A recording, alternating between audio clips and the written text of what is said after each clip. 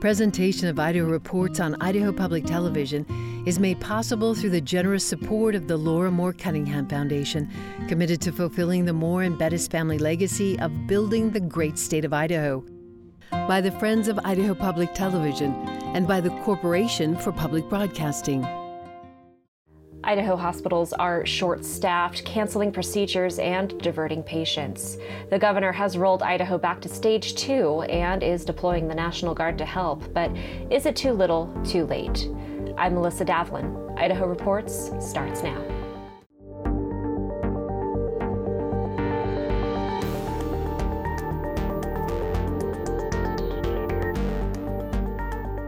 Hello and welcome to Idaho Reports. This week, Abner King, CEO of Syringa Hospital in Grangeville, tells us how COVID is affecting rural hospitals like his. Then Idaho Supreme Court Chief Justice Roger Burdick tells us about the court's decision to halt jury trials until January in light of COVID spread. But first, hospitals across the state are buckling under an influx of COVID-19 patients, coupled with staff shortages. St. Luke's has announced it is canceling all elective procedures until the end of December, and traveling nurses are increasingly hard to find. This week, Idaho broke even more new records for newly recorded cases, deaths, hospitalizations, and ICU admissions. On Friday, Governor Brad Little announced that he is mobilizing the Idaho National Guard and is rolling Idaho back to stage 2. Our healthcare facilities are always rebalancing and shifting resources as needed, but the stress on our healthcare system as a result of COVID spread in our communities is simply not sustainable. Alarmingly, our hospitals are telling us it is only a matter of weeks at the current rate of spread before they must start rationing care. This means they will have to turn away people from the ER, or they will be unable to provide the best care for patients with COVID, heart attacks, strokes, and other health issues. Today, I am signing an executive order mobilizing the Idaho National Guard to respond to this emergency and expand capacity within Idaho's medical and long-term care facilities. My executive order calls up 100 guardsmen to increase critical access in healthcare statewide. Today, I'm also signing a statewide public health order rolling Idaho back to stage 2 of our Idaho Rebounds Plan with some modifications. What does that mean? It means gatherings of more than 10 people, indoor or outdoor, are prohibited. This does not pertain to religious or political expression. It means at-risk Idahoans should self-isolate. It means all Idahoans are encouraged to telework whenever possible and feasible. It means masks continue to be required at long-term care facilities. It means bars, nightclubs, and restaurants continue to operate, but patrons must be seated other than to enter and exit. This does not mean Idaho's economy is on lockdown. Businesses and churches will remain open under the new statewide public health order. However, all individuals and businesses should continue following recommended protocols to minimize transmission. Once again, Governor Little's order does not include a statewide mask mandate, though he pleaded with Idahoans to wear masks. Rachel Thane, a respiratory therapist at St. Luke's, also reiterated the importance of wearing a mask and being responsible. We experience calls daily from outlying facilities, Washington, Oregon, all over Idaho, saying, please take our patients. We are at capacity. We don't have staff to take care of our patients. Well, that's where we are now too. And I get a lot of comments about, well, set up a tent and expand the hospital, put disaster ventilators in the tent. Well, frankly, we don't have the staff to run those tents. I've been taking care of COVID patients since March. I have not contracted COVID. I am not going to contract COVID in the hospital. We are very safe there with masks, hand washing, socially distancing. I'm going to contract COVID in the community, unfortunately. Even if these measures do slow the spread, hospitals are already at a crisis point, with multiple facilities needing to divert patients elsewhere in the last week. And that doesn't just affect patients with COVID, nor does it only affect large hospitals with ICUs. In fact, some of the areas with the highest rates of spread are rural counties at the moment. Abner King, CEO of Syringa Hospital in Grangeville, joined me on Thursday to talk about how COVID is affecting his entire facility. Thanks so much for joining us this week. Can you give us an overview of what's going on in Grangeville right now? Certainly. With COVID specifically, we are definitely seeing a dramatic increase in the number of positives that are coming through our facility, Syringa Hospital. We see, I would say that the number of positive cases detected has more than tripled over the last 30 days. And, but however, although we see a lot of positives, we're not seeing not too many patients that are sick enough to be admitted to the hospital, but we have admitted a number of patients over the last 2 weeks. And I think total to date, we've had about a dozen or a little more than a dozen patients admitted to the hospital. There have been around 5 or 6 patients that have been sick enough to be transferred out with COVID symptoms. So definitely a big increase in the number. Had a really hectic 2 weeks. This week has calmed down a little bit. The prior 2 weeks were very challenging for our emergency room and our inpatient nursing unit. So give us a picture of your facility for those who don't live in Idaho County. Syringa Hospital doesn't have an ICU, correct? That is correct. We are licensed for 16 beds. 2 of those beds are for labor and delivery. We have been able to increase the number of negative pressure rooms we have to handle COVID patients. So we could handle about 7 COVID patients in a negative pressure room if we had to. Today, for example, we have, I believe, 2 COVID patients and the capability, if you will, to have 5 more. But that's kind of a complicated thing to say too, because our rooms are semi-private rooms, 2 patients to a room. So there's a lot of considerations before you start pairing up patients. So it's not always like we have this infinite capacity to add more COVID patients. And we still have to take care of the other routine patients that we get. Can you give us an idea of what your positivity rate is right now? For the last 2 weeks, our positivity rate has been at 28%. If you look at the last 2 weeks in total, we have seen it go up to about 35%. So we had more than 1 in 3 tests coming back positive just a couple weeks ago, but it's down to about 28% right now. And are you experiencing staffing shortages because of nurses or doctors who have to go into quarantine because of exposure? Yes, we have not had a doctor that has to be quarantined yet, but we've had a couple different nurses at different times that have, through some community exposure, sometimes it's their kids in school, sometimes it's an event they went to, and we've had to isolate them for the appropriate time. And that does put a big stress on the remaining nurses because we don't have a lot of spare staffing. We're a small hospital. We don't have a big pool of nurses to go to fill in a gap when we have somebody. So a lot of times when a nurse is out sick, what that means is an existing nurse has to pull a double shift or an extra shift that week and put in the overtime. I wanted to ask you about the patients who do need a higher level of care. You've mentioned having to transfer patients out because you don't have an ICU. As you're watching these regional medical centers, the larger ones, fill up, are you concerned that they won't be able to take some of your transfers? I am very concerned about that. And it's not just COVID transfers I'm worried about. We've been fortunate.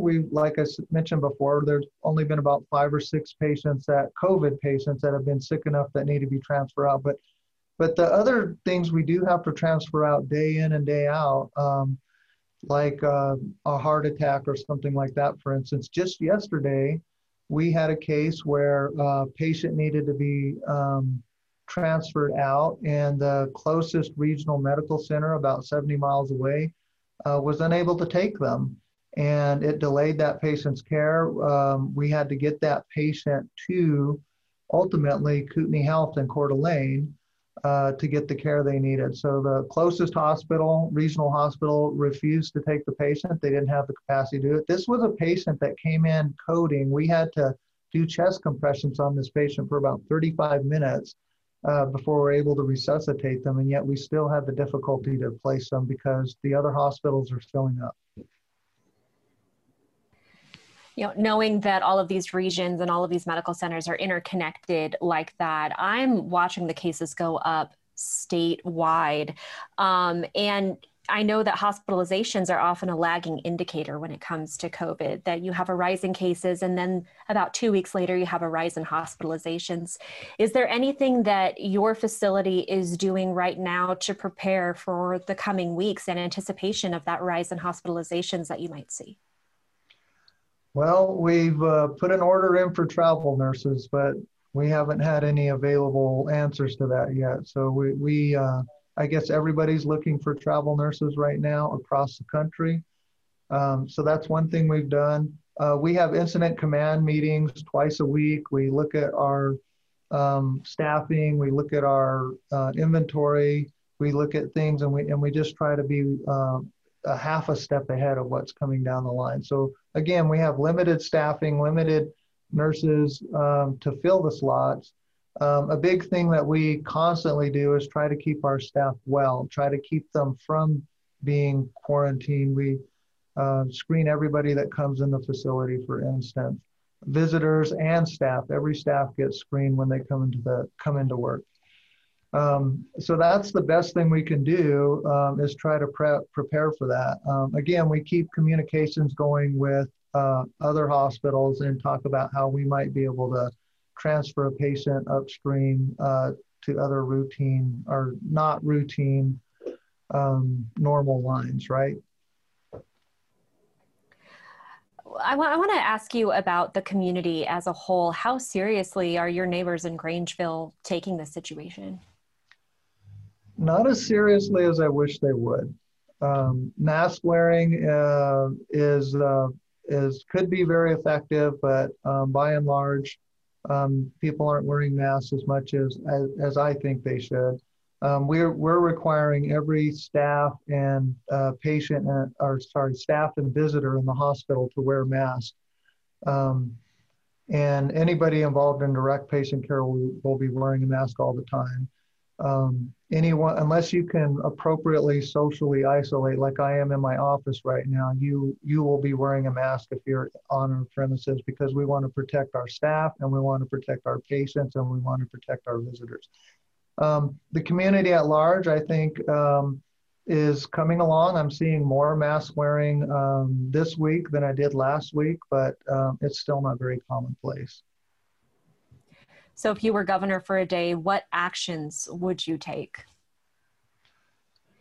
I would listen to the science. I would listen to the research that's out there, the proven research. We are still learning a lot about COVID, but we have learned a lot about what we can do to prevent the spread of the disease, slow it down. That's all we need to do. Letting it run its course, the challenge is going to be hospitals like ours and even the big major hospitals having the capacity to take these patients in and care for them and not say no to anybody. So the challenge is if I was governor for a day, I would get the message across that we all have to do our part. And for a period of time, we have to socially distance and we have to wear masks to the extent that we can, make this effective to minimize the spread of COVID to whatever degree we can. All right, Abner King, thank you so much for your time. All right, you're welcome. Hospitals aren't the only systems struggling under the weight of COVID. On Thursday, the Boise School District voted to move all students to virtual learning after severe staff shortages meant that not all classes have substitute teachers. As of Thursday, more than 1,500 Boise students and staff were in quarantine. And earlier this week, the Idaho Supreme Court announced a pause on jury trials statewide because of COVID spread throughout the state. On Thursday, I spoke to outgoing Chief Justice Roger Burdick about that decision. Thanks so much for joining us today. Can you walk us through the order that you issued this week? We started issuing orders very quickly after the pandemic started in April, and like any other agency, business, or other organization, we have had a series of orders trying to balance the safety of our citizenry with the pandemic risks. And as a result, the latest was, I believe, last Monday, where we called all jury trials off until January 4th of 2021. It was basically, we had previously done this at the beginning of the pandemic because we just didn't know how we were going to do all of these things. We didn't have the Zoom capability. We didn't have in some of our courthouses that are old or ancient or even a decade old, don't have room to practice social distancing, et cetera. So we called off jury trials for a period of time. Then we worked hard to come up with some sort of standard where we felt it was safe to have people come into courthouses to have jury trials. As a result, since the huge outbreak in the last 4 to 6 weeks, we have again halted all jury trials. It's a complex issue to present a jury trial. Number one, the people that are coming there are being ordered there. It's not like going into your grocery store where you have a choice. Then we have the physical constraints of our older courthouses, even our newer courthouses, because you've got to bring in a group of 50 to 60, 70, 80 people who are then called down to the 12 who will hear the case. And that takes a significant amount of space, people in and out. We just don't wish to risk court personnel, i.e. clerks, as well as the jurors themselves. So we've called off jury trials again until January 4th. Can you tell me about the metrics that you use to decide that, it's not just about the high number of cases, but it just wasn't safe to do this right now in most of these counties? Well, and I have to refer to my notes because of the metrics. First of all, how did we come up with them?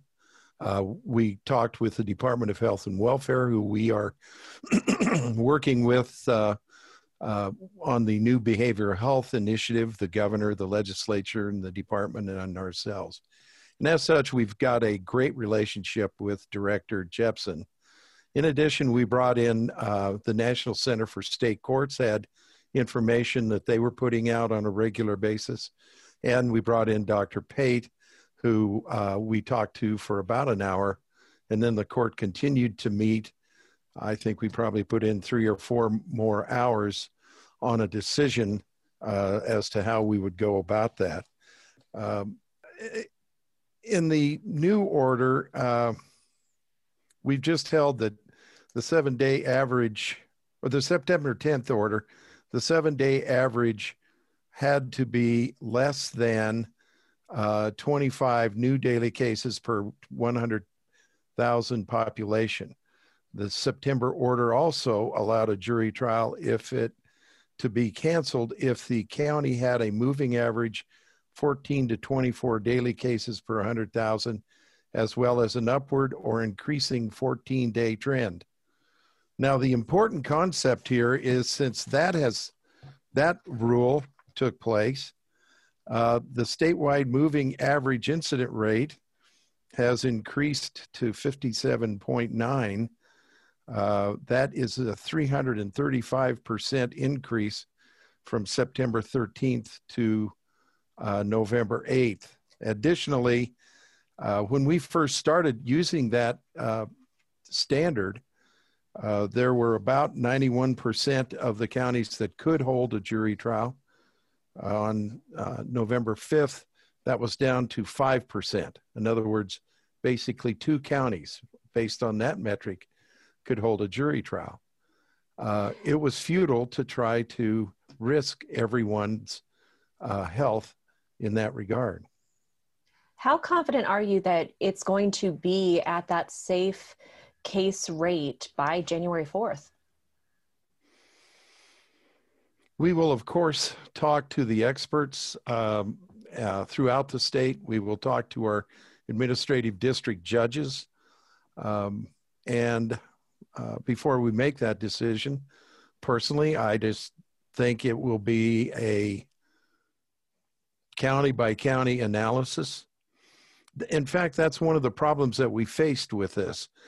Every Thursday, we would review the metric for trials on Mondays. Well, lawyers would come in, they'd get their witnesses ready. That metric would say you can't have a jury trial, cancel it. There was a lot of stress on our court personnel, our clerks, our bailiffs, the lawyers, participants. And as a result, another reason for canceling all jury trials. But do I personally think that we will be able to hold unmitigated jury trials in January? No. At best, we can go back to our September 10th order and continue to use those standards for a case-by-case analysis throughout the state based on county infection rates. You know, pre-COVID, the most recent numbers that I found showed that about 2/3 of detainees were pretrial detainees. Do we have any idea how many people who are currently incarcerated are awaiting trial who are going to be detained through the holidays without any hope of getting a jury trial before January? Another complex answer.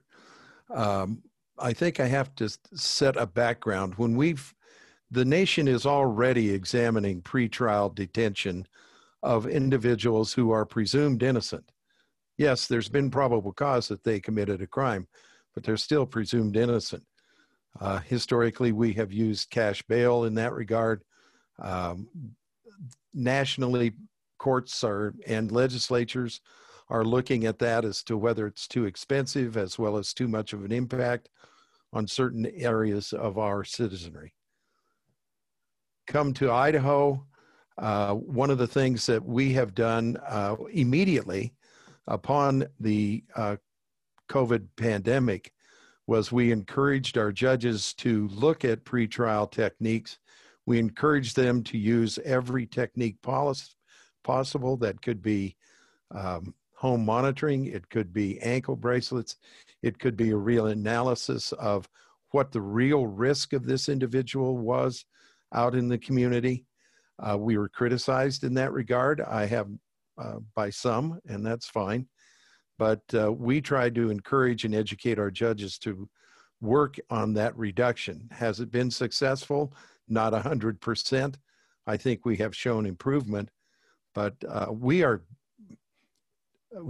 vitally aware of the danger to not only the persons who are presumed innocent, but also those that have been convicted.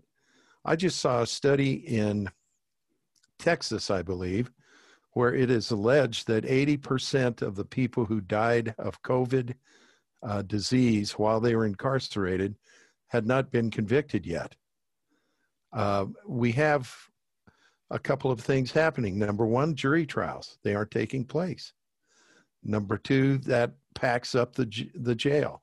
You use pretrial release mechanisms, but if you can't have a jury trial, at some point, you're just going to have to keep packing people in there for protection of society. And it is one of those things that the pandemic has basically given us no easy choice, no easy fix. And understanding that this isn't an Idaho-specific problem, is there an issue here with the defendant's right to a speedy and public trial if these jury trials keep getting delayed? Oh, absolutely. Absolutely. Number one, there are huge, when I was with the water court, we would have a sub-basin come in 50,000 cases, and we'd have to bring it through the court. Well, we analogize that to the donkey and the snake, just this huge thing coming through the system. And our judges are vitally aware of it. They are very concerned about this problem of the trials being backed up. I think I talked to a fairly rural judge who had 160 jury trials to take care of when the pandemic is somewhat under control. It's going to be a huge problem. It is a huge problem for the defendants, the courts, everyone. Now, having said that,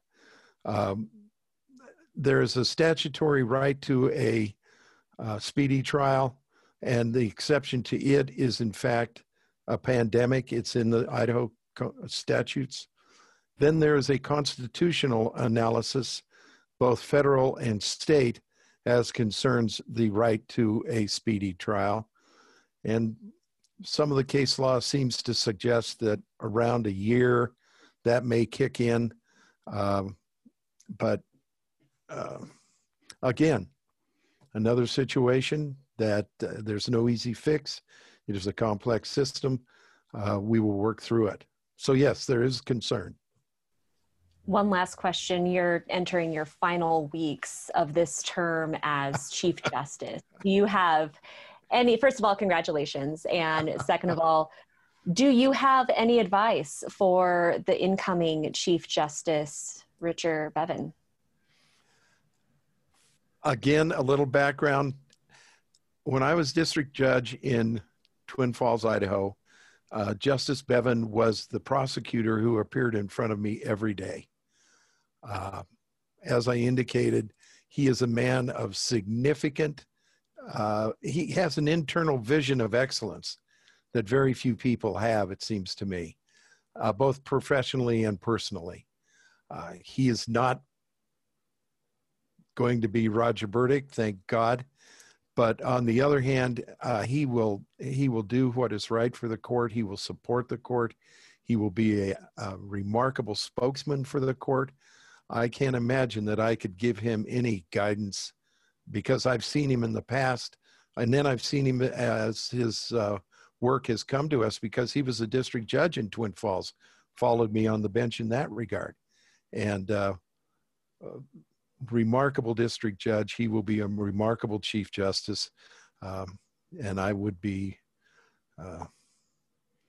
I don't have enough arrogance to tell Rich Bevin to do anything, quite frankly. He's a great guy. You love him. Well, Chief Justice Roger Burdick, thank you so much for your time. Can do, and thank you. Appreciate what you do. For my full conversation with Chief Justice Burdick, including information on how the halt on jury trials may affect people facing evictions, make sure you subscribe to the Idaho Reports podcast. You'll find our podcast on all major podcast platforms. For daily updates on COVID-19 numbers throughout the state, make sure you subscribe to Idaho Reports on social media. Thanks so much for watching, and we'll see you next week.